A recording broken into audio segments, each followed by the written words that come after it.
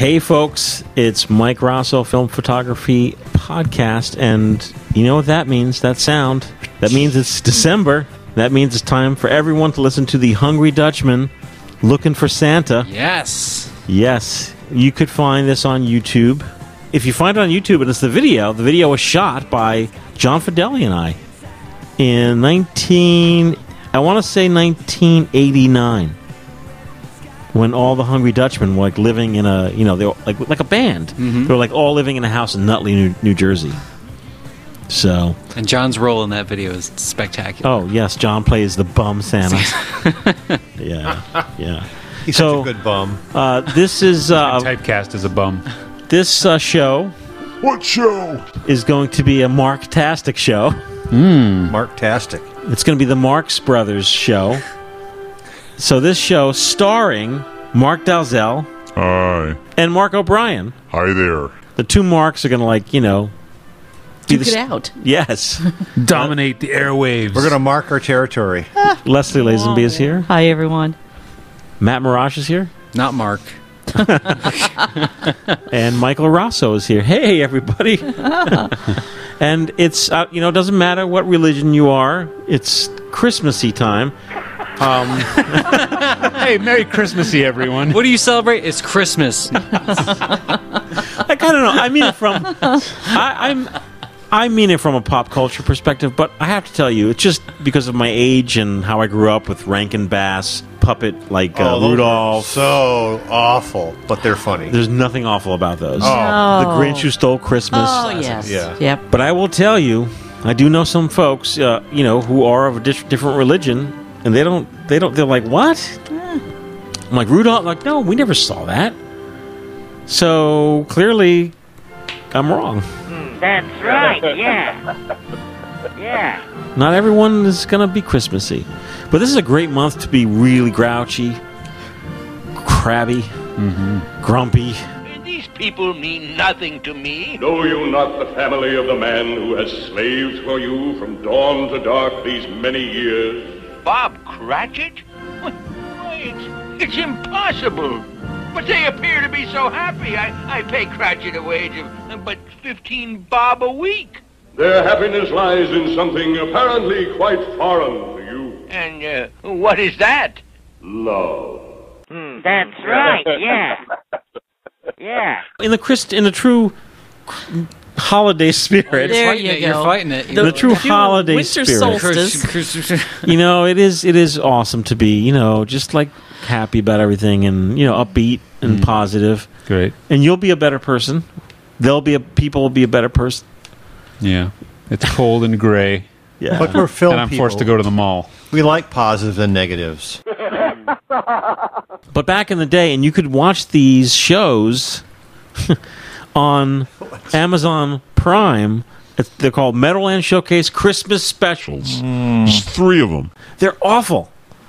I was excited because John Fideli and I produced them back in the late 1980s, and I had to scrape them off old-fashioned 3/4-inch pneumatic tape to make digital copies. Just in my mind, they were so much better than they actually are. I mean, John has been very consistently being like, they're not good. Well, that's just John. Yeah, I mean, they're not great, but they do have highlights. They do have like the Hungry Dutchman, Looking for Santa video, which is why we shot the video for Meadowlands Showcase, which was a regional television show that played on cable TV in the Meadowlands area, which is why it's called Meadowlands Showcase. Which, if you're not from around here, is a giant swamp just to the left of New York City. Yes, if you know New York Giants football, then you know Meadowlands. So they're not great, but they're memorable, right? Well, if you listen to the Meadowlands Showcase, if you listen to, is that on? That thing? What is that thing? What the?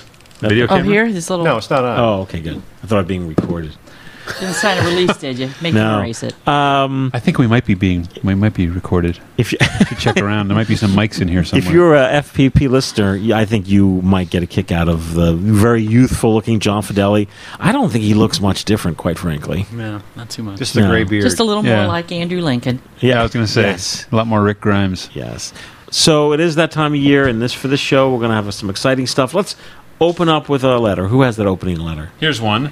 Coming from John Renteria. I've been shooting film since I was a little boy in the 1970s. I got my first 110 camera back in the early 1980s. After about 1988 or so, I got a Canon AE-1 program camera as a birthday gift, and that was the camera I used in high school, as I was the head photographer at my school. I had regular point-and-shoot cameras as well. Last, I found my first 110 camera that was at my parents' house. I was so glad when I found your website last year to know that Lomography makes 110 film. I've shot 2 rolls so far and recently bought another 4 to shoot with friends next month for a weekend trip. Thanks for having a great store. Love the videos you guys post. Hashtag keep 110 alive. P.S. Any chance of 126 making a comeback? Oh my God, I wish. I don't see why not, quite frankly, because there's been a great surge in kind of like interest in film in the last year alone. I have been bugging Lomography. I'm always, P.S. like when I correspond with them, because we stock their film in our FPP online store. I'm always like, P.S. be awful great to see 120, like constantly. 126 be a great comeback film. Then, of course, there's the folks at Film Forania in Italy. Italy, the one project at a time over there. Yeah, I think it'll be. You'd be excited about 126, Mark? I would, yeah, I'd love to. We've talked about it in the past. We've tried hacking 126 cameras. We've tried reloading old 126 cartridges. You and I both have the what's the Italian called? Camera Hack. CameraHack.it. Facmatic. Facmatic. That's it. Fake-matic. Oh, it Does says it say? Facmatic in English. We both have that 126 conversion. I would love to. I have like all camera collector nerds. I have about 30 126 cameras sitting in a bucket somewhere that are just mostly useless. Right. And my Ricoh 126 SLR that I'd love to get back on a show circulation very soon. Probably not this show. What show? Our good friend Shelley, sometimes she bought the Facmatic, Well, they say Fakematic. I've been calling it Facmatic. and she was, I think. The letter said, I don't have the letter anymore, but she sent this months ago, and thank you, Shelley. I really, really appreciate it. I'm testing it. I'm using it now. She couldn't deal with it. She was like, It's not what I thought it was, and here, why don't you guys try this? now you had the same. It's exactly what I thought it was. It just didn't work for me. And I feel bad because I tried it for a week or so. I tried it in 4 different cameras. I couldn't get it to advance, and then it's now sitting in my dining room in a bag. Oh, can I borrow it? No. It's got film in it, and it's just I just haven't had a chance to dig out the proper Instamatic that it'll Okay. work on. And I keep having on Flickr, I keep having people message me or whatever, so whatever happened, did you get it working? Does it work? Is it good? Is it good? Is it good? And I've been ignoring everybody because I just haven't, it hasn't gotten back to the top of my to-do list. But So there are certain cameras that this Facmatic, it's a 3D printed 3-part cartridge. Yeah. Oh, there's the little spool inside. oh, that's true. Yeah. That you can go in the darkroom and roll 35 millimeter film in it, Yes. and it's nicely made. Yes, very nicely printed. It's solid. It fits in there nicely. It's not going to work with every 126 camera. Right. That's the snag. So it's I- like you I need tried to be snag. fancy. It's really the camera. Yeah, You I have tried the- to be fancy. the- I didn't want to just stick it in a Instamatic X15. I wanted to get something cool, so I went and I That's pulled out. what I did, and it worked great. Yeah, exactly, because I'm stupid. So I pulled out. I had like a gaff and a something else and a blah blah. And I had all these weird. Do you have an Instamatic X35F? Oh my god, tons of them. 15, 30, 35. This is the one to 45s. use. Well, I haven't yet. Okay. Yeah, the ones I used were all weird German 126s. Oh. Like I was thinking. Oh, Did you have the 500, the beautiful one with the selenium meter? Yeah, but I didn't try it in that one Okay. actually. The But, Schneider lens. so I think I tried it in a Keystone. Just a bunch of random I stuff. think people thought it was going to be different than it is. For example, for me, it's so much easier just to use an old 126 cartridge, crack it open, Well, use the cracking open backing is paper. tricky. It's more satisfying because you have your numbers on the back. So I'm going to be reviewing this Fakematic in the It next is show available. or so. I'm sure it's going to be available. Well, this was easy to load, and it's nice that you can pop it out and put it back together. Like, we talked about a few episodes ago, the Minolta 16s, how nice this is. It's designed to be taken apart and put back together. Right. That's what the camera hack thing is. Whereas if you crack open an old Kodak 126, you got to make sure you crack it open right on the seams, and then you have to tape it completely all back together. Yeah, and yeah, so it's a little yeah. more finicky. Matt, if you want more film, there's the split ends up there, Oh, meaning like on the tab it says how many exposures are in each.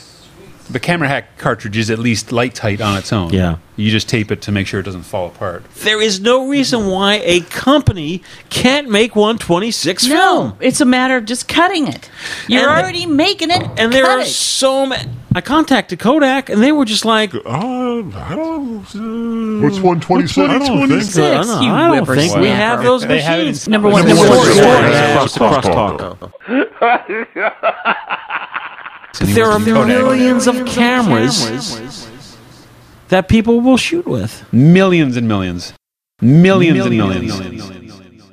It's the... They could bring it back out again, and as a new and people would be going, Oh, wow, sure, a new format. There's no other format Do you have that's the new Lomography so 126? common and so extinct. Right. Like 110 they brought back. There's nothing else that's... Good point, but you're right. Honestly, Lomography should be the company. Lomo is the poster child of bringing back 126. But but they're all like strung out now, making cameras for Fujifilm. Oh, Like there's what? the bitterness seeping through. No bitterness. They should be making cameras for film that they make. They should be making their own stuff. That's true. Mark Dalzell, you're so zen. I really appreciate you. Oh, well, thank you. You're so calm, and you Yes, help, I'm known as a really calm, and friendly you help person. keep me positive. I appreciate that. I really do. I mean that sincerely. Thank you. I'm going to cut that out that I just said F Fuji. I'm going to my store stuff. Oh, Mark O'Brien, what do you got? Since this is the Marx Brothers show. Okay, Benjamin Drew. Message body. Hey, I've discovered the podcast at the beginning of the summer. Since then, I bought a nice Pentax SP1000. Oh, that must be, he's got a Spotmatic 1000, an ancestor of the K1000, yes. I've also been listening to the podcast almost every day. Most of the times, 2 to 3 podcasts a day. Wow. I'm now at the show number 20. Oh, my and God. iTunes can't... It seems like we were missing the first shows. Give me my shows. Just kidding. It would be nice to be able to listen to early podcasts where you were young. And so we have an answer for you were you. young. It's two answers. Oh, Yeah. that's fixed. What's that? A fix? iTunes. We have filmphotographypodcast.com, filmphotographypodcast.podbean.com. That's where you can get all the shows. All the No shows. doubt. All No shows doubt. all the time. But the iTunes feed has been fixed. Okay, so There it's we all go. been fixed. Benjamin Drew, it's all been fixed. I hope. And this was he The wrote fix this is in. wrote this on September 20th. So this is Yeah. relatively recent. So we can I think we got it fixed. Benjamin, thanks for discovering us, and we're so glad you're having a great time with the podcast. Thank you, Mark. Now, Matt, we have like in action here. You seem to have trouble loading this film. Oh yeah, there was a short leader, so a couple Had to snips, got a little extra length on it. Oh, what is that? Had a little Napoleon there. This Short roll, the leader. Shmina 400. What did you shoot that in? I shot that in this yet to be talked about New shorthand. Canon 7S rangefinder with the sexy 50 f1.2. That is a big piece of glass. Next show, we're also going to be talking about our school donation program, of what schools have been recipients of donation cameras. These are cameras that that's right, you folks have been donating to the Film Photography Podcast, not just podcast listeners, but people who use the Google. The Google. If you type in donate camera, our site comes up. Many of those people that donate don't listen to the show. They just needed to get rid of stuff, and they didn't want to throw it away.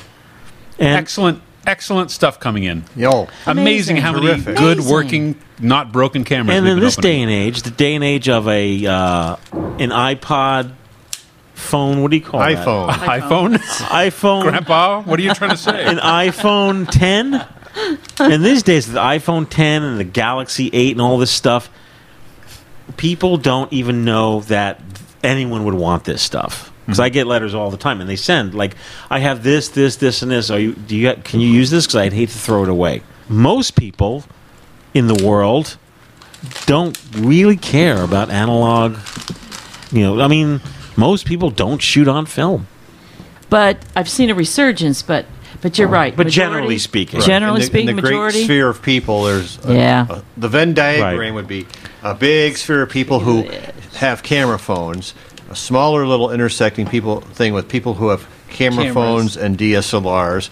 Then the segment that used to be people with point and shoots, just abandon all those because they have camera phones, Yep. right?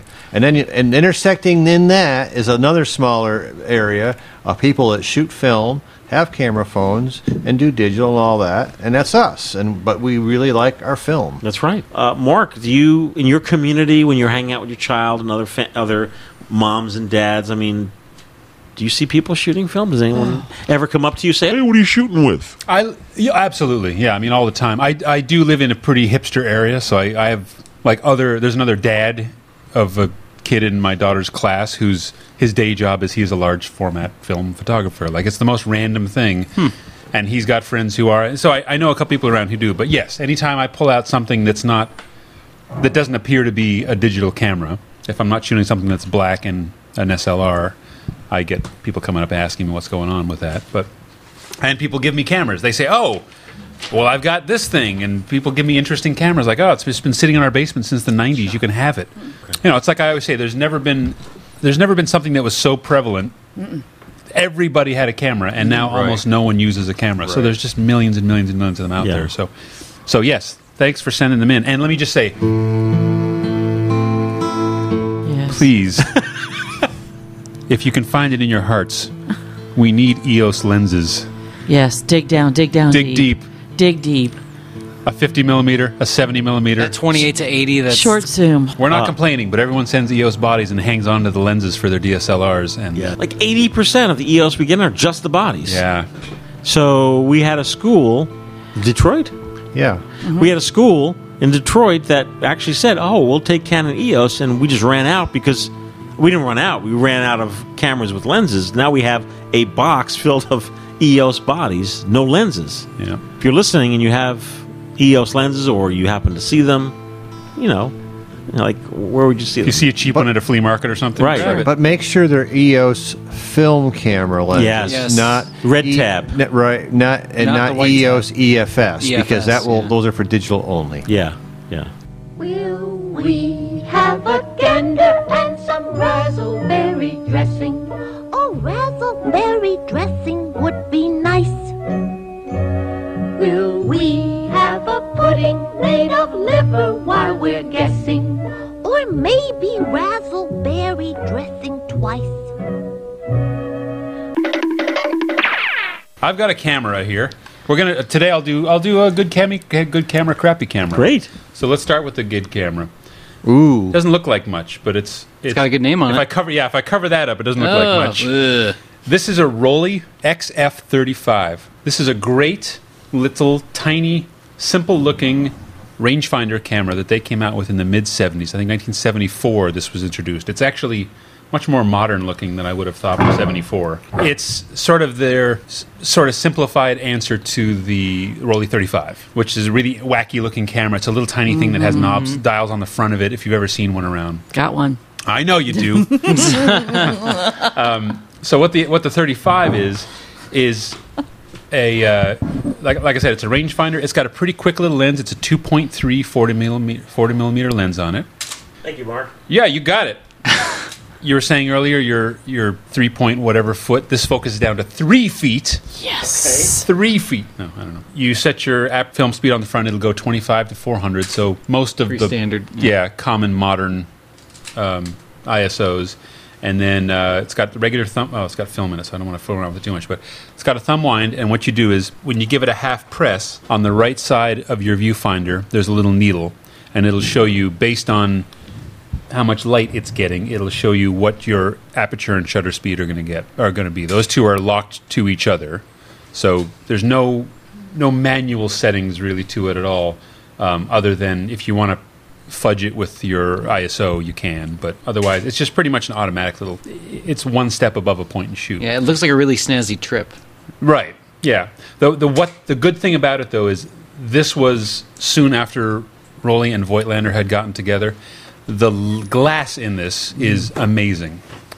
Super sharp. The pictures it takes are amazing. It looks like a little toy camera that you would pay $10 or $15 for at a thrift store. But It does. yeah, it's very simple looking, but the quality of the glass in it is amazing. So I highly recommend it for that. It has standard threads on the front if you want to put filters on it. 43, 46, Millimeter? 46 millimeter. I bet. Oh, the thread? Yeah. Yeah, it's small. 46-ish, yeah. Yeah. It has a standard hot shoe on it, cable release if you want, got a frame counter. I mean, all the usual stuff. Nothing really fancy about it. This one has been kind of cursed for me. I loaded it up the first time, went to develop the film, and my chemicals were bad, and I wrecked the roll. And then I loaded it up again, and I was doing 20 other things, and I pre-washed the film.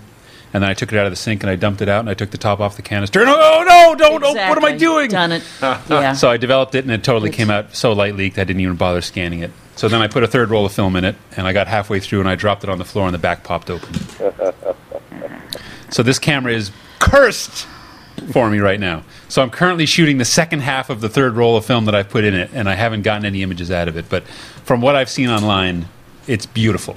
And I can't wait until I finally exercise all the demons out of this one and I can actually get some workable images out of it. What is it called? Rolly what? It's the Rolly XF35. Where is it made? This was a Rolly, Singapore. Singapore, okay. Yeah. The roll that came out blank. That was what number roll in your C41 kit? Like how many rolls? How many rolls are you getting through a C41 kit these days? The one that came out blank, that was my own fault because I hadn't developed anything for a while. I had a batch of chemicals that had been sitting there for a few months and it wasn't airtight and I just kind of ignored it and I didn't look closely enough at it when I went to use it to realize that the developer had actually started to go opaque, which usually that's a symbol that it's gone. If your developer starts to look more like coffee than tea. Well, the developer usually just kind of stays pale yellow, yeah. but And this was the color developer. the C41, yeah, Okay. the C41 kit. So How many rolls are you getting out of a 1 liter kit these days? I don't even keep track. I don't keep track, but I usually probably no. It's not bad. It's not bad. I mean, usually 20-ish. Oh, okay. Oh, Yeah, oh, okay. That's But you've reasonable. gotten up to 35. Oh, I've done 30, 40, whatever. But it's not a badge of honor to get 60 rolls out of it. The kits are so cheap for $20. I roll, I develop 15, 20, 25 rolls, whatever, and then I just dump it and put a new one in. There's no reason for a $20. Yeah. They're laying some serious pipe upstairs. Yeah, right. No, there's no point for a $20 developing kit to try and push it forever. You're already getting, 75 cents a roll developing processing super out of cheap. it. It's pretty good. So go for it. Yes. No, Matt. I have a very relevant listener letter. This is very, like- it's like- very good. this But involves- Matt, we're listening to all the. You Oh, may my hear some goodness. strange noises. So I mean, the roll, I can't yeah. cut a break. When we were in Butler, do you remember like those guys Oh, with actual yes. jackhammers outside? Like we look out the window, there'd be a guy there. Like, And then there's the guys across the hall. Always. oh, those guys. Yeah. You really don't get a break. You At know, least there's no bugs. no bugs. Well, we interrupt your regularly scheduled Mark on Mark podcast for a listener letter, which is very relevant. It's C41 kits and black and white questions. So look at that. All right, this is from Nick Bardzalowski. Nick, I apologize if I butchered your last name. All right. Hey, guys. First off, I want to say I love what you guys do. Your podcasts have helped me ease traffic on my way home from work many times. Nice. And the variety of film you guys offer helps keep things fresh. The reason I'm reaching out to you guys is because I'm having an issue with my C41 kit I bought from the store a couple weeks back. Beginning of the year, I bought 4 rolls of 35mm from you guys, Vision 3 50D, Polypan, Eastman XX, and a roll of the Tech Pan. Recently shot all of the rolls. Now it's time to process. I've always processed my own black and white, at home. So I plan to do that and then send out the roll of 50D to a lab. However, the film separated from the canister in the camera when I went to wind it back up. I was able to save it and get it onto the reel. Okay. At that point, I knew I was going to have to look into chemicals to process color. Awesome that you guys offer a really affordable kit, so I picked one up with a few more rolls of film. I developed the 50D and it came out okay. I think it was a bit too hot how red my negatives came out. But being my first time doing color, saving the roll, I couldn't complain. Me too. First several rolls I did were very magenta. Why is that? As soon as you go a little hot, it goes hot Shifts. color-wise. Oh. You go a little cool, it goes cool. How about that? And That's it really- why it's important to. I never knew that. Yeah, you only need a degree or two to mess it up. All right. Next, I went for the Polypan. Not mess it up. Just spice it up? Change it. I don't I'm just Spice saying. it up. It's not a What way to mess. put it. Tell me. It's just not optimal. Moving on. Next, I went for Happy the, accidents.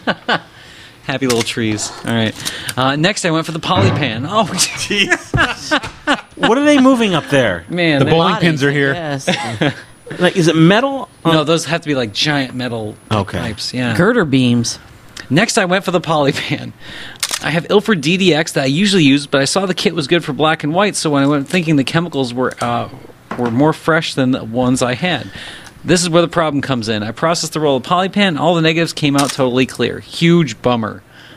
Plus these- You keep going. I definitely have had them all come out black in my high school years, but never had all clear. My question, any idea what went wrong? Yes. Mike flew this little note over to me. Mm-hmm. We had an answer. First off, color temperature, or temperature on the color. Sure. Second, the kit says, yes, you can do black and white. If it's Chromogenic black and white. Sure, because- C41 film. It's black and white film that the dyes are only neutral in color. Does the kit instructions say you could do black and white? Chromogenic It black says and chromogenic white. black so and like white. the XP2 Yes, and the some of you got some old Yeah. Kodaks. Kodak, whatever. And so I explained to him what the difference was between those and traditional. Stay with your regular black and white. Yep. And it's just like this light bulb or flash cube went off in his head. He goes, I forgot all about those. I knew all about it. That was perfect. But it was really a good letter. No, it's That's great. why I left it in to be read on here. You just look at it, you get so excited, you think I can do anything in here. Not quite. It's a limited black and white. So just as a little reminder. I just did that It's the myself last chromogenic. week. I completely stripped The a roll of black and white Fuji film that I didn't realize was black and white. HR2 Super HR2. HR21, yeah, That's the sprocketless 16 millimeter. 16 millimeter. Also comes in 35. Blue sensitive film that Fuji makes. It's black and white. It's microfilm. Oh, it's the same stuff Yes. they use for the X-ray film, HRT. Yeah. Yeah. Well, the HR they call it HR2. Oh, okay. It's a little different. It was in a nice colorful package, and I had no concept of it. I shot the whole roll thinking it was color film, and then I developed it with color, and I ended up with clear. I can't tell you how many times I've had something I didn't label right in a film holder, and I'm souping on my black and white, and all of a sudden everything really smells bad. I'm like, oh, it smells like bad color film, because it is. Consequently, Kodak Portra films are some of the best black and white films on the planet, but they're really expensive. And Kodak Portra, they're black and white Portra. you can actually develop it with black and white chemicals, and you'll get the most disgusting smelling chemicals ever, but you'll have a sweet, very flat neg. No kidding. I Yeah. do old C22. The customers will bring me occasionally in Diafine. It's good stuff. Wasn't there A black and white developer. an actual black and white Portra chromogenic film made? I don't remember one. They It was called Kodak. It was their pro stuff, and I think but it was just the same. You're thinking of T400CN. No. Yeah, I swear I saw something that said with the name Portra. Portra on it, and I don't, Portra. but I think it was the same film. Oh, okay. They just gave it that name. No. No. the difference between the T400CN and the BW, yeah. two different films. Yeah. I like the T version, the first one I talked about. It was brilliant. The other, average, did the job, black and white. But the first one, the T400CN, that was one stunning film. No, Matt, you're talking about new But- Kodak Portra 400 or 160? Or either. I've messed up both, but 400 especially. 400, you shoot it and then develop it in black and white chemistry. I've only ever done it accidentally, not intentionally. But if you're doing it intentionally, it's an expensive proposition. But if you're hard up and you need to develop that stuff quick, it is some of the nicest black and white. No kidding. Yeah. How about Caffenol? Ooh, that would like double smell like death. Yeah. Why does it smell bad, do you think? It's because there's all these dyes and stuff that are getting like sloughed off in the developer, and it just smells like like your film is very, very expired. Okay. C41 kits available Okay. at filmphotographystore.com. Well, according to Justin, who runs the FPP online store, we sell hot as Agent Cooper's coffee. Hot. Fellas, don't drink that coffee. You'd never guess. There was a fish in the percolator. Matt, do you watch the Twin Peaks? Yes. Oh my God! It's fantastic. I have not seen one in between piece. I still need to watch Firewalk with Me. Oh, me too. Take your time. But a buddy of mine has a projection copy and a little his own little projector. My darkroom roomie, Steven, he does like record player, and Get he's got out. a projection set up in his home. No, he's awesome. 16 millimeter? Huh? 35. 16. It's a 16. He has a 16 millimeter print of Fire Walk with Me. No kidding. That's pretty cool. Yeah, he's a film nerd. Does he listen to the FPP? Now he does. Yeah, Oh, him nice. and Andy Baumgartner. They're best Andy. buds. He's Oh, showing are at his they? gallery right now. Yeah, no, it's done. Oh, it's just. I mean, we're dates off it's a little done. bit, but it ended last And Tuesday. Does your friend, the collector, does he know what alternative cinema is? Or not? That was some other guy. Steven, he doesn't get too much into that stuff, but I mean, he's a film guy through and through. He's the giant brownie guy. Oh, the giant brownie Yes. guy. Yeah. Wow. Yeah. Did you see Andy's portrait? Yes, turned out great. Where do I see these things? I saw it when I Facebook? was. Okay. I saw it when I was going to. I was souping film, and then I flipped on the lights to hang my negative up in the cabinet, and there's his head right there. Yep. What's the name of the gent, the pal you work with? Stephen Takis. Oh, Stephen Takis. Yeah. Stephen with a PH, right? Yeah. Isn't the fact you know you... The fact... Stephen King, that writer. I know some marks. Oh, yeah. Okay, one of you marks. How about a book from one of you marks? Allow me. Hey, Mark, do you have a book Yeah. you'd like to talk about? Who's got Sure. a book? How do you spell, don't? I got a how do you spell book. Takis? I got a Let's big just do one. it at the same time, and he There can you figure go. it out. He can pan one hard left and one hard right. Yes. So tell us about this book you brought. Very funny. All right, I'll do a book. I've got good news. As the mule wash is going to come back in style.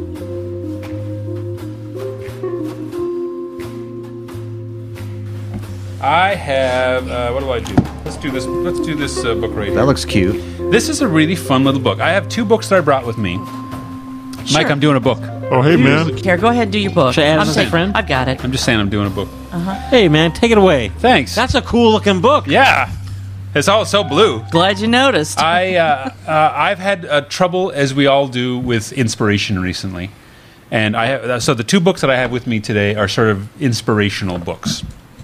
The first one I have is called "Go Photo!" Exclamation point, printed by Aperture, and it's Go Photo, an activity book for kids. You can get some ideas for yourself, but this is great if you teach a photography class to children or teach photography anything to children. This is a great book to have. And basically, it's just a bunch of different ideas that you can do. It's not exclusively for film photography, but a lot of the ideas in here you could adapt to film. Or if you just want your kid to get out there with a phone and take pictures or a tablet, it's good for that too. And what it is, it's divided up into all these sort of chapters. It's really brightly written, and it's sort of like reading a bunch of instructables where they give you your checklist of what you need, they draw a little picture of what you're going to need, they go through step by step. And what it is, it's a lot of different activities that you can do. Let me just find a good one here. Like, for instance, telephone game. So this is an example of one where you would the first person would take a picture of something. And this is a great idea. We could do one of those things where you mail a camera around the world to a bunch of photographers. So the idea is you take a picture of something, and then the second you hand the camera to someone else. This would work better with digital, but you hand the camera to someone else, and they have to take a picture, but one thing in your picture has to be in their picture. Ooh. And then it moves on down the line. So you end up with this sort of chain of photography. Each one is linked to the one beside it by some aspect of the picture. They talk about putting together a book where each page is photographs of things that are the same color, or making different kinds of maps, making different kinds of greeting cards. It's just there's about 50 or 60 different little ideas in here of activities. No, like I said, activities the kids can do using cameras, coming up with fun little projects. Winter's here. Yes, thank you. Kids are kicking around the house. Scavenger hunts, treasure hunts, photo books, all kinds of interesting Is things. that a current book? It's currently in production, or it's currently available, I should say. I Yeah. assume it's still being printed. The cover price on it is $20, but right now you can get it on Amazon for about $10. I just looked it up recently, and I love that. yeah, it's a really fun little book. It's really brightly well written, easy for kids to look for. Oh, Faces and Places, Mark O'Brien. So making little funny faces and taking pictures. Oh, no. Googly eyes. Anything with googly eyes. Yes, exactly. Yes. Here's another one. Leslie, I know you've done this too, but the photo mosaic idea. Yeah. It's the idea of just taking a camera and taking 50 pictures of the same thing, all at slightly different angles and perspectives, and then pasting it all back together, and you make these really Very cool... David Hockney. Yeah. So there's plenty of great ideas in here. I love that book. Yeah, it's a really nice little book. That sounds fun. Can I have it? And the other thing is that there's so many times when people say, well, I don't feel inspired right now. Right. And sometimes it just takes some little idea to get you on a roll. And Yeah. you go, oh, yeah, I see where I can go with this. And you have a great time with it. When I'm testing cameras, I'm constantly, my schedule is pretty fixed, and I'm constantly walking up and down the same streets and every day of my life. And when I need to test a new camera, I try and find a new angle. So sometimes I'll think, okay, I just want to look for, is there any interesting cracks in the sidewalk today? And I'll just walk around with my head down looking for interesting things on the street. Oh, there's an interesting dandelion I can take a picture of. So I can keep walking that same route every day and constantly finding new things. Is there any interesting power lines above my head? Any interesting patterns that I can make with the jets flying over my head, lining up with the power lines, or weird doorknobs or whatever? I want to take a whole roll of pictures of dogs walking down the street. Like, you can just come up with all kinds of random ideas. But that's sort of what this book is good for. It's just giving you little bits of inspiration. And the other part of it is a book like that. Sometimes you have to teach people how to see. Mm-hmm. And this is good instruction for that kind of thing, because too often people just look, I don't see anything here. But no. Look for certain things, and you'll see them. I'm so frustrated. I have an amazing book that I bought at a library sale this past summer. It must have been printed in the 70s or 80s, and I can't find it. I don't know what happened to it. I think it's gone. And I don't remember what the title was. I don't remember anything about it.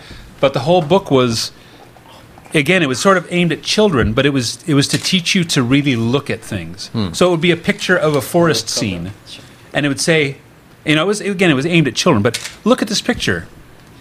How many triangles can you see in the spaces of the leaves in the sky?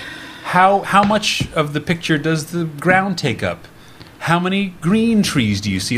Just making you really look at the picture, and I loved it. And it would flip through, like there was a picture of a playground, and it was asking you, how many squares can you find in this picture? How many circles do you see?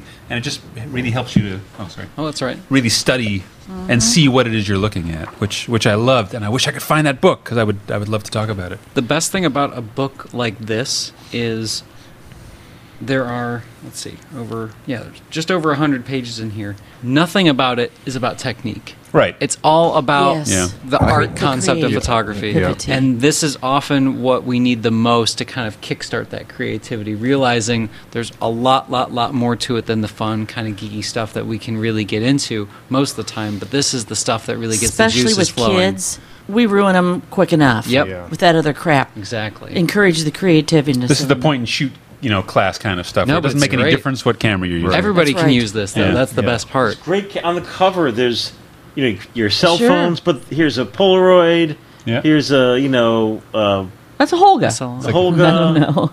But there's cell phones. Isn't that the MVP camera? It looks like an MVP. Yeah. So go photo. Go Yeah. photo. Go photo! Exclamation point! Look it up on Amazon at your local Amazon. Photo detective. Great. Great. There's fantastic stuff. Where did you get this? Who wrote it? I bought that at a museum actually, sure. but it's available on Amazon. Aperture was the print. Yeah. Yeah. Thank you, Mark. That's We're going to cool. take a quick break, and then the other Mark is going to do another book. Okay. You can do it! Mr. Prune decided to make children unhappy by taking Christmas away from them. He went up to the North Pole and promised Santa $1 billion if he would stop giving Christmas presents to children. Naturally, Santa refused. So Mr. Prune took his $1 billion and bought the whole North Pole and became Santa's landlord. And he raised the rent so high, nobody could pay it, least of all Santa Claus. He told Santa to have the rent money by December 24th, Christmas Eve, or he would take all the presents away as payment. That's right, yeah. Yeah. Eastman Kodak Company is happy to bring you America's favorite family, the Nelsons. Ozzie, Harriet, David, and Ricky. They enjoy good times together. And like most of us, they enjoy good times over again in pictures. And now, let's join Harriet, who's holding the answer to many a Christmas gift problem right in the palm of her hand. I sure am. It's the Brownie Starmite camera by Kodak. Everybody enjoys having pictures, and this is the easiest way I know of to take them, in black and white or color. It's the tiniest, handiest camera with built-in flash Kodak ever made, and it comes with a tag that says, "Open me first." Imagine the fun Christmas morning when someone finds a Brownie Starmite outfit under the tree. You can picture the fun of Christmas right from the very first moment, and from Christmas Day all through the year, this will be a gift the whole family will enjoy and appreciate. The Brownie Starmite outfit by Kodak costs less than $12. Other Brownie cameras cost less than $7. Each one is easy to use and takes beautiful pictures in black and white or color, even color slides. And remember, the name Kodak means it's a gift you'll be proud to give. And now Kodak invites you to enjoy... Hey, we're back. Hi, folks. Yes, Mark O'Brien here. The other Mark. Let's get high. The Mark with the O. I brought a pretty... Mork. I brought a book that's I picked up recently at a bookstore in used bookstore in Chelsea, Michigan. My buddy, another Mark with a C, we're out on a little camera photography foray, and there's this place called the Serendipity Books in Chelsea, and we're looking and I like seeing if they have photo book sections, and sometimes you come up with some gems, and sometimes you just you don't. But in this case, they had some really cool books, and one I picked out. Mark goes, "Hey, you should get this one. It's really nice. I've got it, and it's wonderful photographs in it." So I took it out, looked at it, and the title of the book is called "A Tree, a Blade of Grass." Photographs by Shinzo Maeda. He's a Japanese photographer. I would call him a Japanese landscape-nature photographer. Shinzo Maeda was born in 1922 in a small town west of Tokyo. He worked as a professional photographer since 1927 till he died, which is about, I think, in early 2000s. He presented his award-winning work at numerous national and international exhibitions, among them Photokina and Europhoto, as well as published his photographs in a series of books. In his homeland of Japan, Maeda also initiated and organized many photographic exhibitions. One of the things I found in this country, we don't see many photographs from Japanese photographers unless it's someone of recent note or they have some U.S. history involved in them in some way. We also don't see a lot of Japanese nature photography in this country. And this book is just, it's very, I would say, zen. In its way. There's actually 3 books in this one book from 3 different books that he published, and it's separated in 3 sections. A Tree, a Blade of Grass. Okumikawa. Say that again? Okumikawa. Okay, and the Nippon Alps. And so he was in the mountainous areas of Japan, and you look at some of these and you think of the American West photographers a little bit. He tells you exactly what cameras he used for these. He used a Linhof Super Technica was used a lot, a 4x5 camera, as well as a Hasselblad Super Wide and a Hasselblad 500cm. Toyo, also a Toyo field camera. So it's kind of interesting that he tells you what lenses he used and all that. The images themselves, you don't even have to care about what was they were shot with because they're so enjoyable. Just beautiful images of some of the rivers in Japan. Springtime. This is organized by different times of the season.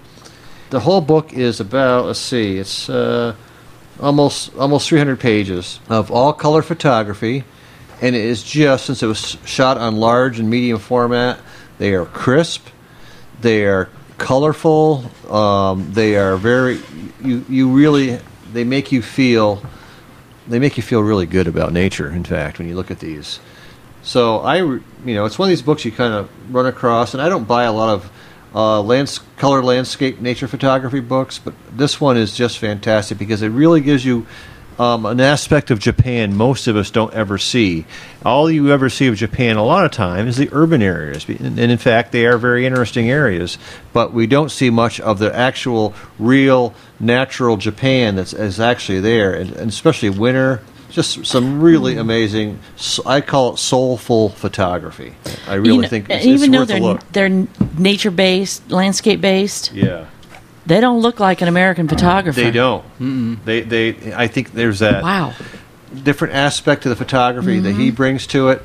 The publisher is Taschen, and of course they're well known for doing a good job on color reproduction in books, and also bringing things to the public that sometimes would get overlooked by people in North America. The book was published in 1993, 287 pages, and again, it's photographs by Shinzo Maeda. I would say look for it. I'm sure you can find them used online.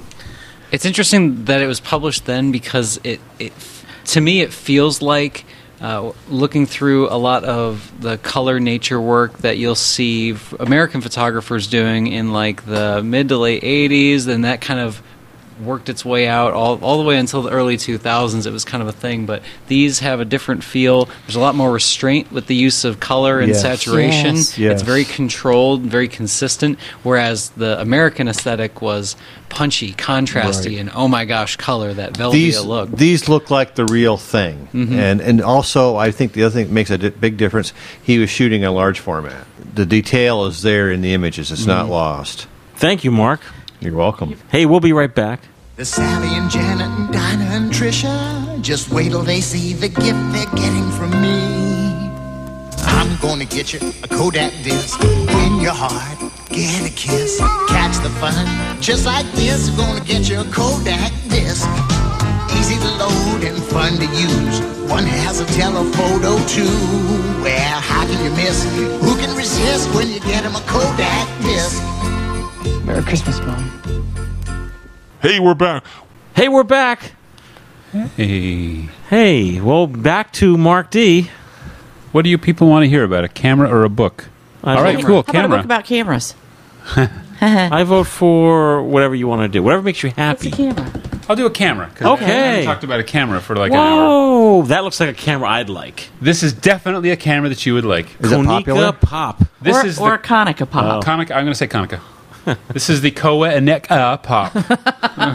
This is. I'm not a big fan of point and shoot cameras. This one caught my eye. Mine came in its original box, which I always love, and as a result, it's in beautiful condition. Sony in box. waterproof yellow. Whoa! Which I love. So the Konica Pop, which was known as the C35EFJ in Japan, Rolls off the tongue. Exactly. This came out in 1982. Looks correct. Yeah, it's definitely got that. Man, I feel like paparazzi. Everyone loves the yellow. Pop. It's very attractive camera. So it really truly is a baby step above a point and shoot camera. It's one shutter speed. It's fixed focus. It does have a CDS meter, so it will give you a little aperture. A little aperture change, but you have no control over it. There's no meter. There's no needle. There's nothing. So you just kind of aim it and shoot. If the light is too low, it will tell you so. It'll beep at you, and it does have a little built-in which pops up. Pop-up flash. Hence the name. Pop. So you got a little pop-up flash.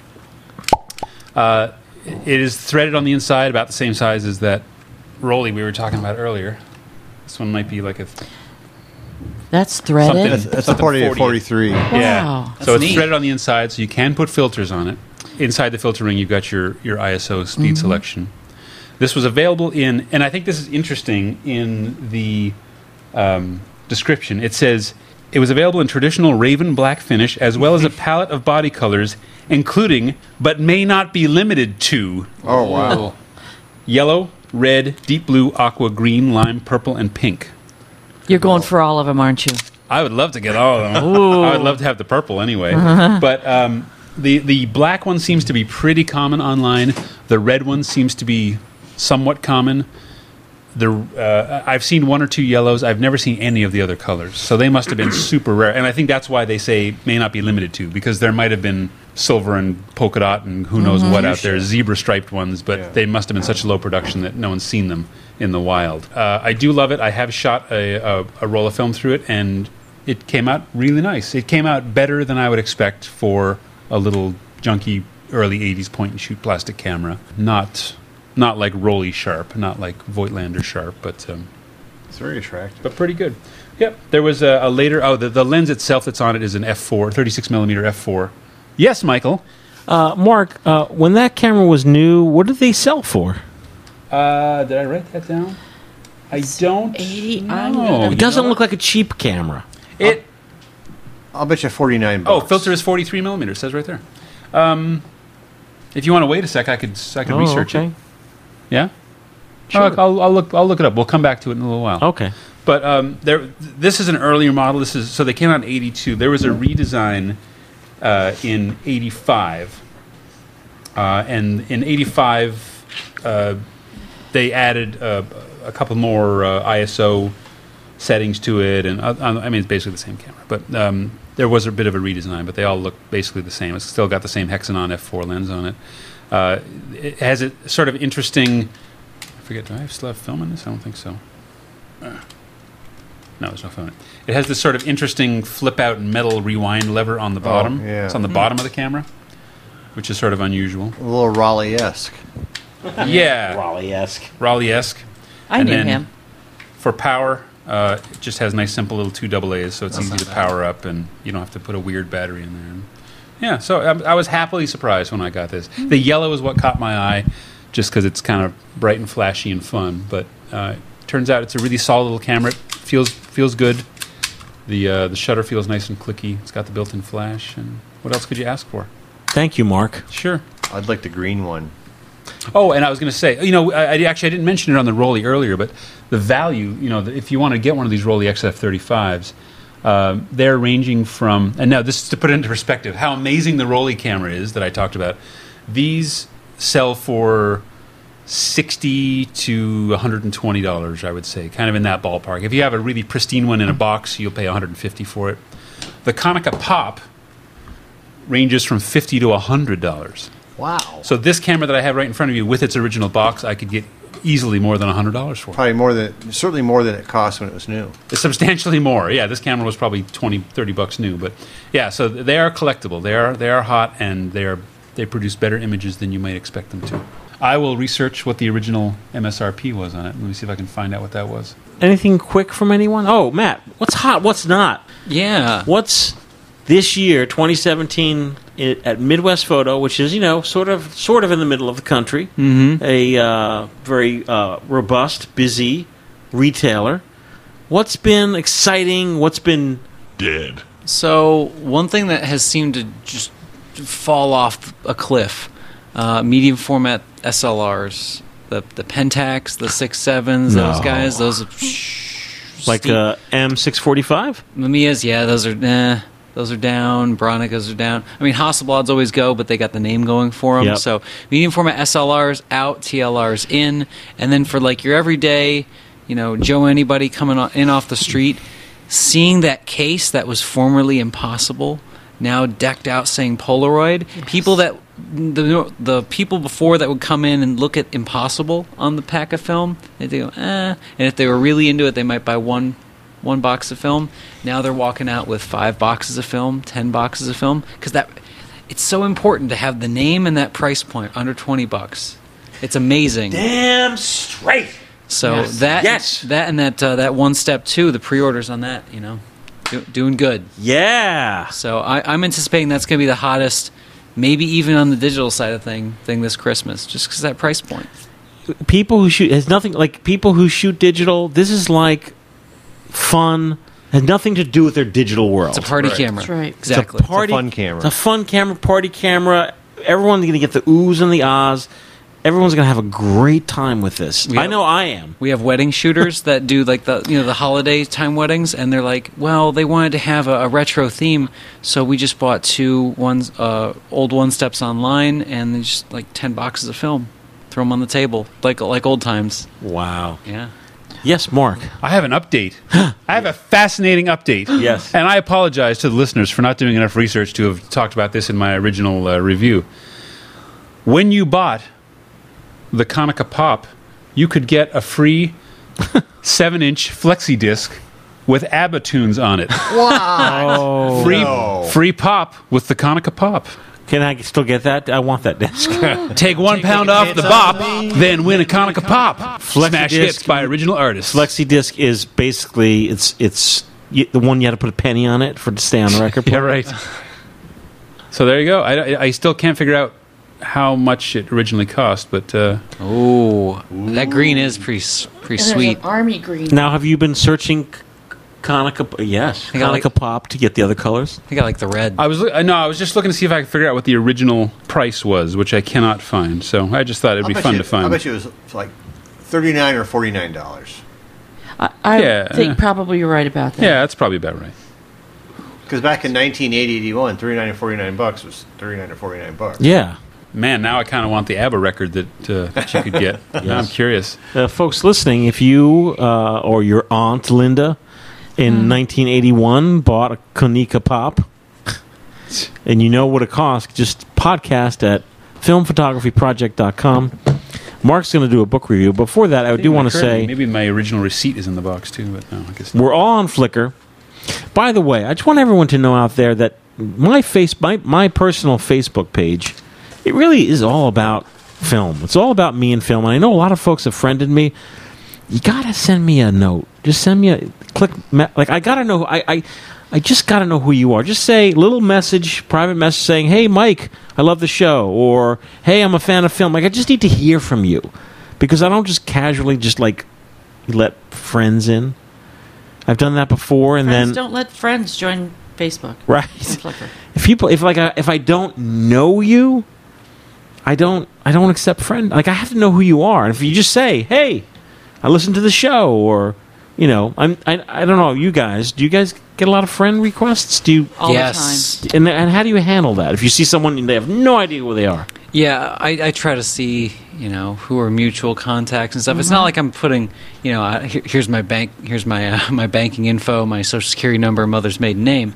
But it's pretty much boring. All you'll see is photography, Strudel, Zill, and Lauren. So I'm usually pretty quick to add people if it's like, oh yeah, Mike added them, or oh yeah, Leslie. Oh, if you see, that's it. Mutual friends with Matt Mirage.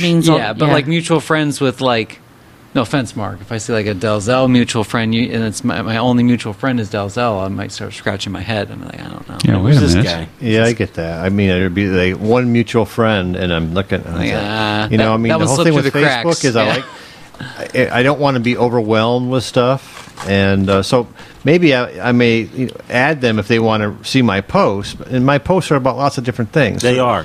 I mean, I'm really loath to add people I don't know. If I haven't talked to them personally, or they haven't been a Flickr friend for a long time, or unless they're someone I've actually have talked with. But on Instagram, I mean, certainly I have lots of people that follow me, and I don't always follow them back because it's. Do you look at their thread on you look at their pictures on Instagram and decide whether you want to see that? Well, kind of stuff? yeah. I mean, if they've got stuff up there that I find interesting, I'll. But there's also people that will add you on Instagram, and all they are is get more viewers kind of stuff. Mm-hmm. And I avoid. Sometimes I block people because I just don't want to have them commercialize my stream. Right. Oh, block. I've never. Yeah. I've blocked people when you go to their Instagram stream and it's clearly a product. Matt, are you secretly on Instagram? You can tell us, No, I'm not. Okay. And it's funny. The more I do classes at Midwest Photo and all the teaching and stuff, getting pressured. But it's like peer pressure. The more you ask me, the less I care. Oh, okay. And all this extra free time, I could do personal projects now. Leslie, are you thinking about maybe just trying it? No, not right now. Maybe after I retire. Okay. Might be different. Mark, Mark Dalzell, how come you don't do the Instagram?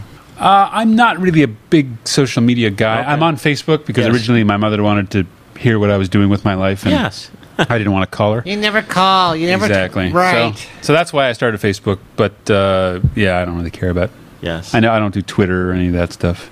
Okay. I'm on Twitter too. I do a lot of Twitter. And Twitter's useful. I mean, there's a lot of photographers on Twitter. I find I have better interactions. I'm already a with people photographer. on I don't need Twitter. any more. I have no idea how FPP uses Twitter. It's connected to our Facebook. So that's how when I tweet, it's coming from Facebook out to tweet. I have no idea how to use Twitter. Twitter's more of like an active conversation. People usually come to me with questions or other large blogs that will. They'll say, "Oh, this guy knows it," or "Oh, this guy has a question about staining developers, Matt, what do you know? And then I'll reply, and then it turns into this giant thread. So it's usually like quick Q&A, but I also have more art kind of discussions, and of the social media stuff, because I sell prints through the personal website now. I call it my unemployment check. I make about as much on prints as like an unemployment check. You selling it on mattmarash.com? Yeah, Okay. or it's also Marash.com now, too. Oh, Marash.com. Yeah. I like that. It's clean, yeah. Clean. Only social media I've ever actually sold prints through is Twitter. Right. Facebook, the millions of views on Flickr, all through Twitter or the direct. So it's interesting. Very nice. Yeah. Okay. So Facebook, if you're going to hit me up personally, just send me a little note. Put something in there. I mean, I've accepted friend. Like I'll go like once a month. I have like an amnesty, I guess you call it, whatever you want to call it. Like I'll be like, okay, and let a bunch of people in. A cheat day. And just like some people, as soon as I let them in, they immediately message me and start like soliciting. Like sometimes it's filmmakers, or if your picture, like your profile picture, if you're covered in blood on the independent film horror scene side of things, if you're like really like into gore and blood, like I'm just not. Like that was college for me. Like I'm just not into like on my Facebook. I just want to keep it kind of clean. Exactly. Yeah. I'm just not interested in all blood and guts. It's not my thing. Now, but Flickr though, are you a little more open? Oh yes, sure. Same here. Yeah. Anybody goes on Flickr. I do go to. Anybody follows but- me, I will follow them back unless they have no I have pictures to on their tell stream. you, this is a moot point. or There's something. so few people on Flickr. No, I don't find that at there's all. so many people on Flickr. I mean, I don't find that at all. Yeah. I find it to be a very active place. They're just avoiding you. That could be.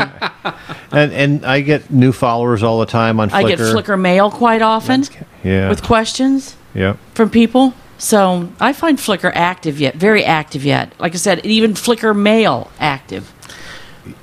Okay, So I'm I going to think- spend a little more time on the I Flickr. think maybe it's just personal with you. You know, and I've got like 12,000. I've got like 12,000 images up there, and I'm gaining on you. I know you are, and I. Well, you dump rolls up at a time. Not total rolls. Okay. Yeah, I've been It not just so happens adding that as almost much every lately. picture I take is excellent. Okay. I've been very not as prolific adding stuff lately, just because I've been busy with lots of things. How often you on Flickr these days? I was just going to say, I was going to apologize to anybody that does follow me. I've gone silent because I want to showcase stuff on the personal website for this year. And the current project I've been doing, I've been working with the ODNR with, and the Greater Columbus Arts Council. I'm kind of giving them first priority on it, so I've been going around to all these different nature preserves in the state, mainly because half of that stuff is going to be up on the chopping block in 2018. They're going to like sell all this private and protected land in Ohio for like logging and oil and natural gas. So I'm raising awareness through that and some blog posts on the site, and then once 2018 rolls around, then it'll get going on Flickr. So, sorry guys, silent for 6 months. Do you go to Flickr at all? Oh no, I check it constantly. So I do get. I don't get as many questions as Leslie does, but I probably get one a week, and there's always somebody adding or commenting or something. So I try to interact at least on existing stuff. Okay. You love a like on a picture, but don't you love it when they comment? The comments are so much more meaningful. I know. And I find that you don't get as many of those like award comments anymore. Oh, you No, know, those have really that's- died out a lot. I think people. Cause I used to just delete those people are gone. Yeah, Yes. those people are gone. The people that are there want to be there, and you usually have a good conversation. But I still have the best photo conversations on Twitter. You do. Oh, is that right? Yeah, I can't get the hang of the Twitter. You have to think of it like a conversation with people you want to be in the room with. Okay. But if you add everybody, you don't want to be in the room with them. Right. That's I don't rub. have Twitter or Facebook Messenger on my phone. I don't want to keep getting pinged throughout the day. That's healthy. So keep that up. Yeah. Yeah. I go in and check social media when I have the time, but I don't want to be like ping ping. It's noisy enough. My eBay. Oh, it's too much. Oh, turn it off. Yeah. I know. Yeah. I know on Because I never get any of that, but I'm still on Flickr there. with the Explore thing. I mean, Oh, everyone- that's and so totally- it's funny. There's no way of predicting what will be put on Explorer. If there was, I I'd have like to no know. idea what the. What I want to do is sometimes go through the images I have been on Explorer They changed and the see which formula ones are about a year and a film half and ago. which ones were digital to start with, Mhm. and just see if there's any. I don't think there's a correlation No. because sometimes they're just wacky. There was a Well, all mine are message all mine are film anyway. in the so. film photography podcast on Flickr a month or so ago. There was a message that the your phone, the Flickr app, now allows you to go in to actually access conversations and, Yes, groups. and groups. That's new. Yeah. And I guess that's good because Verizon now owns Flickr. So clearly, at least someone's working on it. It's interesting because I think I've noticed recently Flickr has there'll be days where I actually can't access information and like old tags on stuff. Really? So I feel like some parts of it Verizon's dropped the ball, but other parts like developing out the app the way they should have the first time around, that's great. Yeah. But yeah, sometimes I'll get scared. I'll pull up an image, and there's no tags, there's no comments, no anything. I just see the raw data on it, and then nothing else. I'm like, If it happens go. for a while, just click on the bottom, like go out of beta or go back to beta. yeah, I've done that before, and I think that might be it. It's just the new layout. So Yeah. I've had problems where I couldn't search for things. There was something a very specific camera I was searching for, and it came up with no hits. I thought, oh, that's weird. That's odd. Well, are there any Konicas? No. Like what? What? So I just did a Flickr search for like the word camera, and it came up with 0 hits. And I actually texted you and John. I'm like, is Flickr offline? Like, why am I not getting anything? Then you go to Google and put in the name of the camera with Flickr, and everything comes up. because it's cached. Yeah, I don't know. 'cause Even I it's think even cashed Flickr in. River was doing the same thing for me. Do you think too, but- Flickr is weird. going to almost reintroduce themselves now that a different company owns them? I don't think so. It doesn't seem like that's a primary focus or anything of it, but it'd be cool if they tried to revamp it to compete because with Instagram being so blatantly Facebook owned and kind of pushing in that direction, if there was something that was a little more hands off, that'd be pretty cool. Yeah. And the thing is, it's. I remember when I was on Flickr the first year it came out. Oh, Yeah. What year was that? 2004. So, I think you're supposed to actually say 1902? when I was on 1902. yeah, back in the day. Flickr was all cornfields. and I still have some of my longest Flickr friends. We're still in contact, and years later, Yeah. and we've all grown old together. And so it's kind of cool that way. But I remember they would make some little change. Oh, I hate Flickr, or they Oh, keep yeah, changing years things. ago. Leaving. Well, I'm leaving. And I'm thinking I've got too much up there to Yep. leave, and I have full resolution images of stuff I want to go back and find and download because maybe Yeah. I don't even have that image anymore, or at least not really at my fingertips. Or I can say, where was I in July 2008? And what did I take pictures of? I can go up there and look for that and find. Oh yeah, that's when we went to Mackinac Island or something. Yeah, so it's a good as your brain gets older. You just so much stuff you don't always keep it at Yeah. your fingertips. Of course, I don't know if anyone ever knew of Photo Bucket. Oh Yes. yeah, Oh, yes. yeah. They changed the rules, so many people using that to host your picture all those hot linked images that you could hot link like on your eBay auctions and all on blogs. go on.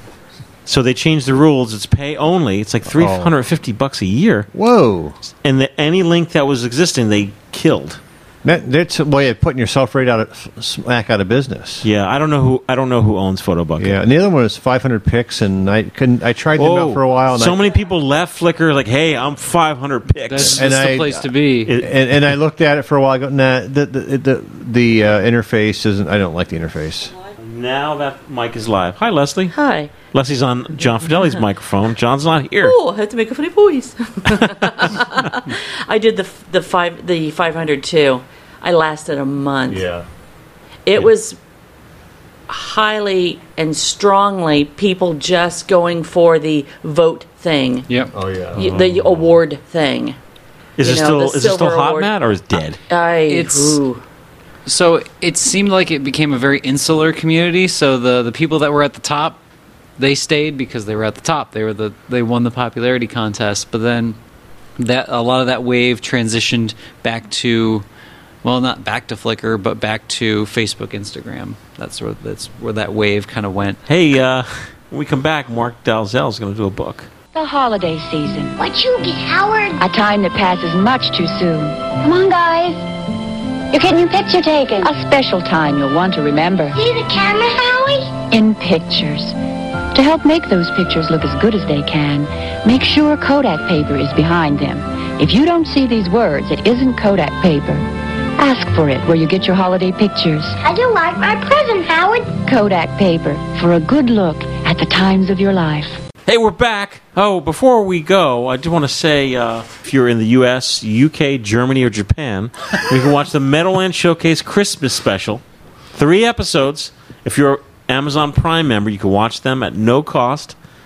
I may have mentioned this already, this show. I don't Doesn't know. matter. Doesn't Yes. matter. Who can tell? I'll look it up. The Hungry Dutchman. Looking for Santa. That's right. That video and many others, including the late Frank Jolliffe, the Chapman stick player. Oh. I would Yes. love a Chapman Yes. stick. Yes. And they're I a lot love of fun. chapstick. And they all star John Fidelli. Trackman's in it. It's exactly. Now, have you seen these shows yet? I think I saw the full episode that had Looking for Santa. Oh, are you Amazon Prime? No, I did like a 1-day subscription or like one of the free. Oh, they're on trials YouTube. just to watch it. They're on Yeah. YouTube. They're also on the FPP YouTube channel. So they have very few hits. So clearly, I'm just talking to myself because I watch them every year. Half of the views are probably me and Lauren. Okay, 1 or 2 for me. that's right. So we have one more item: a book by Mark Dalzell. Yeah, another book. So this one looks good. No, you know what? I think it looks good. This is a weird book. So this is another inspirational book. A lot of I'll just say it. So the book is called Polaroid: How to Take Instant Photos. A lot of the information here is very similar to the Go Photo? what was it called? Go Photo book that I talked about hours and hours ago.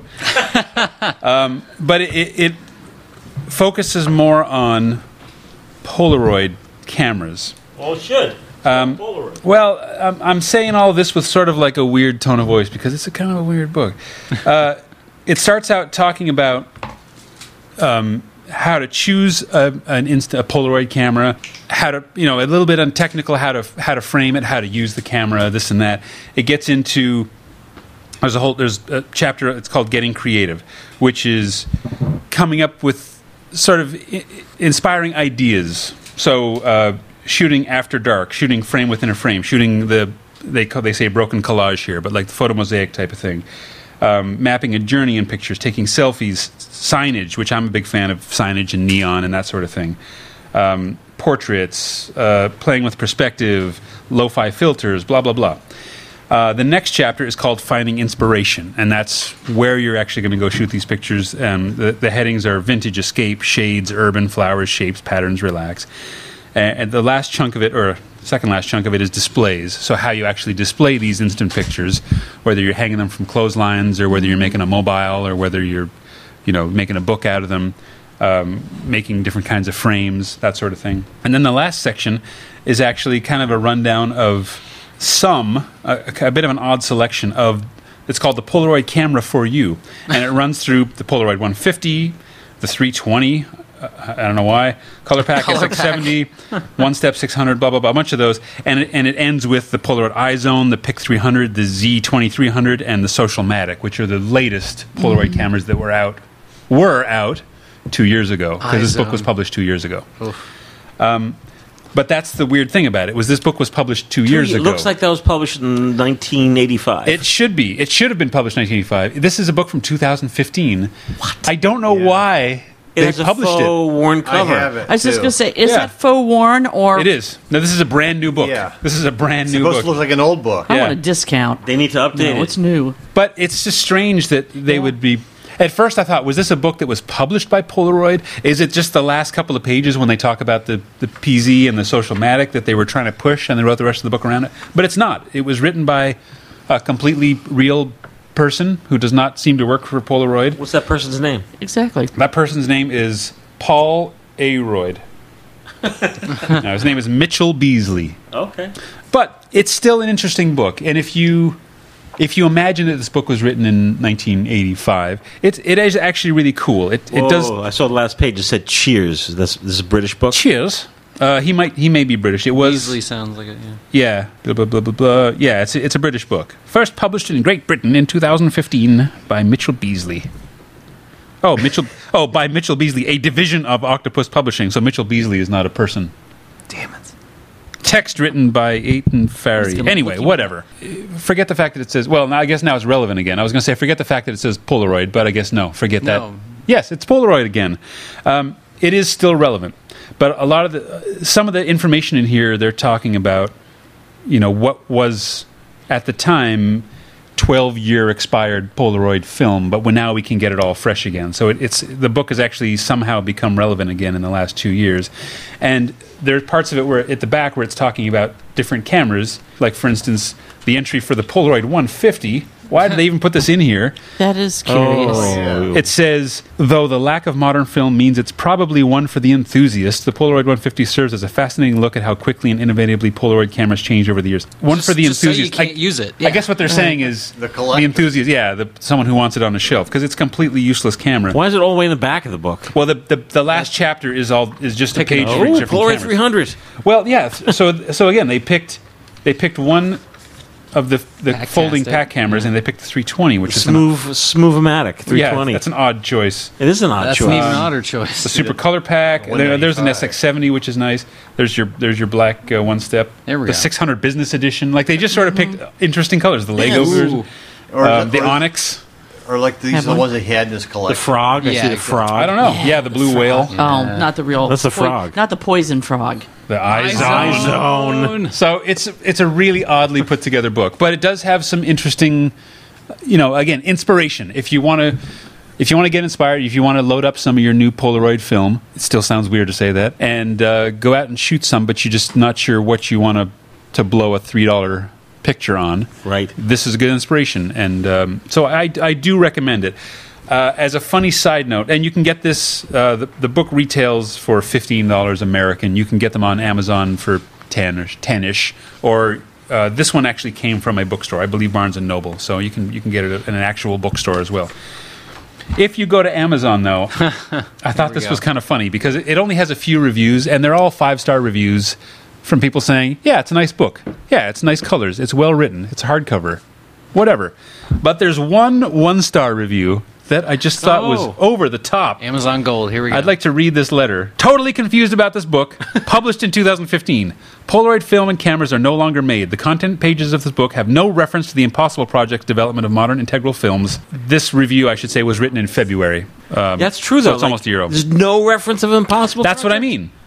That's crazy. Page 14 talks of using out-of-date film. Seriously, this film expired in September of 2009, 7+ years ago. Why do the cover and internal pages look like they've been through hell? Is this a poor reproduction of a book originally published by Polaroid long ago? I get it if this book covered the use of tricky, impossible film and vintage Polaroid cameras. Otherwise, it's a book with no purpose. Maybe it is a reprint of an old book. No, because they're talking in the back. They talk about the new digital, like the social magic stuff. They're writing as if Impossible Project doesn't exist. Yeah. Well, and then Polaroid might have been paying them. And then there was one comment on the review. So I'll let you take a closer look at the cover of the book as I read this. The comment says, "For me, the worst about this book is the cover photo. The woman is holding the camera in a way that is beyond incorrect. Women insist on holding things with the tips of their fingers rather than, when appropriate, grabbing them bodily. Wait.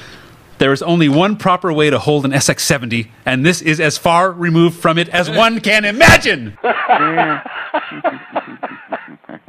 Actually, the outrage. It is pretty awkward. It's a really weird. She's like doing like she's pushing it with her ring finger. It's really odd. She's like doing the little face goggles. It's like yoga. Yeah. It's Pola yoga. It's like backwards. So I just thought the review and I love internet. I thought the review and the comment was funny. Oh, internet outrage is the best. Internet outrage. Yeah, it's just over the top. He took the time. Isn't that nice? He took the time. That is weird. I didn't even realize. It is a weird picture.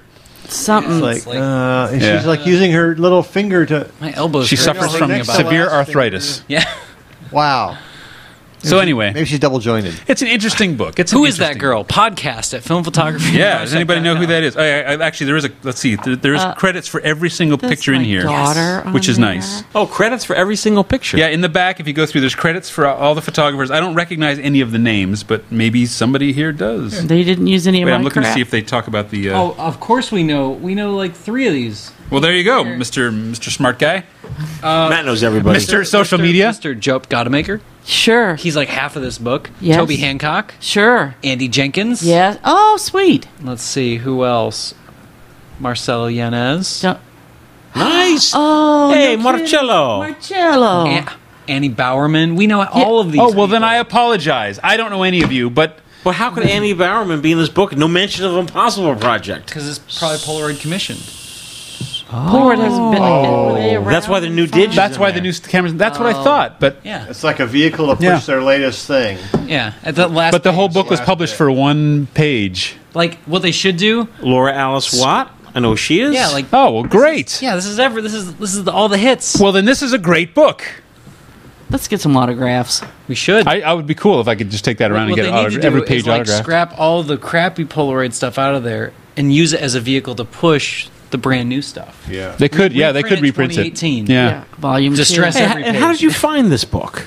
That was a gift. Okay. Oh, someone was like, "Oh, what are we going to get Mark? Oh, he's into this old stuff." He likes cameras and stuff. This one's got cameras on it. And when I picked that up, I He thought likes it was a cameras little and book girls. Yeah. because of the cover. And Right. I go, Right. well, I'll get it. I forget where I saw it. It was on the shelf somewhere at a used book store. You've seen this book before. Yeah, I've got it. Oh, And you I have this obviously book. haven't looked at it very carefully because I just put it in the shelf. And Right. But I thought it was old. It's an odd book. It is. I don't know how you possibly pronounce this, but the text in here is written by E-I-T-H-N-E. Eitner or Fari. something? Yeah. I guess that's... Maybe it's a combination of 10 people Yeah, with their it's- first initials. But I mean, yeah, look at all the names. Wow. It is. It's all the hits. Well, that's great. I'd never occurred to me. I'm a little offended that I'm not in here, but that's all right. I'll let it go once. Did they talk about manipulation there? No, they Okay. don't. Oh, well, please. That's good. It's No. so No, you'll because say you this is can't a do it weird now. book. Yeah. It's just an odd time in history for this book to have been published. Yes, I'll very say much that. so. If it was published in the mid 80s, in the 90s, it would have been cool. 2008. 2018, it would have been great. Right. But 2015 was an odd time, and there's some odd choices in the book, like featuring the Polaroid 150. What? I don't know, but whatever. It's an interesting little book, and I'm a positive guy. Believe That's it or right. not. And No, I believe it. I'm a believer now. all right, so Sing why it. not? There's What's, a couple good ideas in here. Yeah. That's it. We're done. Monkeys, sing it. We're What's the done. monkeys? No, I'm a believer. Oh no, we're going to be Saw going her out. face. No, we're going to be going out with "Looking for Santa" by the Hungry Yes. Dutchman, Boom, boom, doo, doo. Nutley, New Jersey. I looked the guys up. They're all on Facebook. I haven't friended them. I should. I don't know if they want to talk about the past. People move on. Yeah. I don't know. But the Hungry Dutchman, I love them. I own the 12-inch single LP "Looking for Santa." I grabbed it out of storage. I went to the release party, which they had in New York City for "Looking for Santa." Nice. And when you walked in, they handed you the promo LP. Oh, sweet. Yeah, sweetness.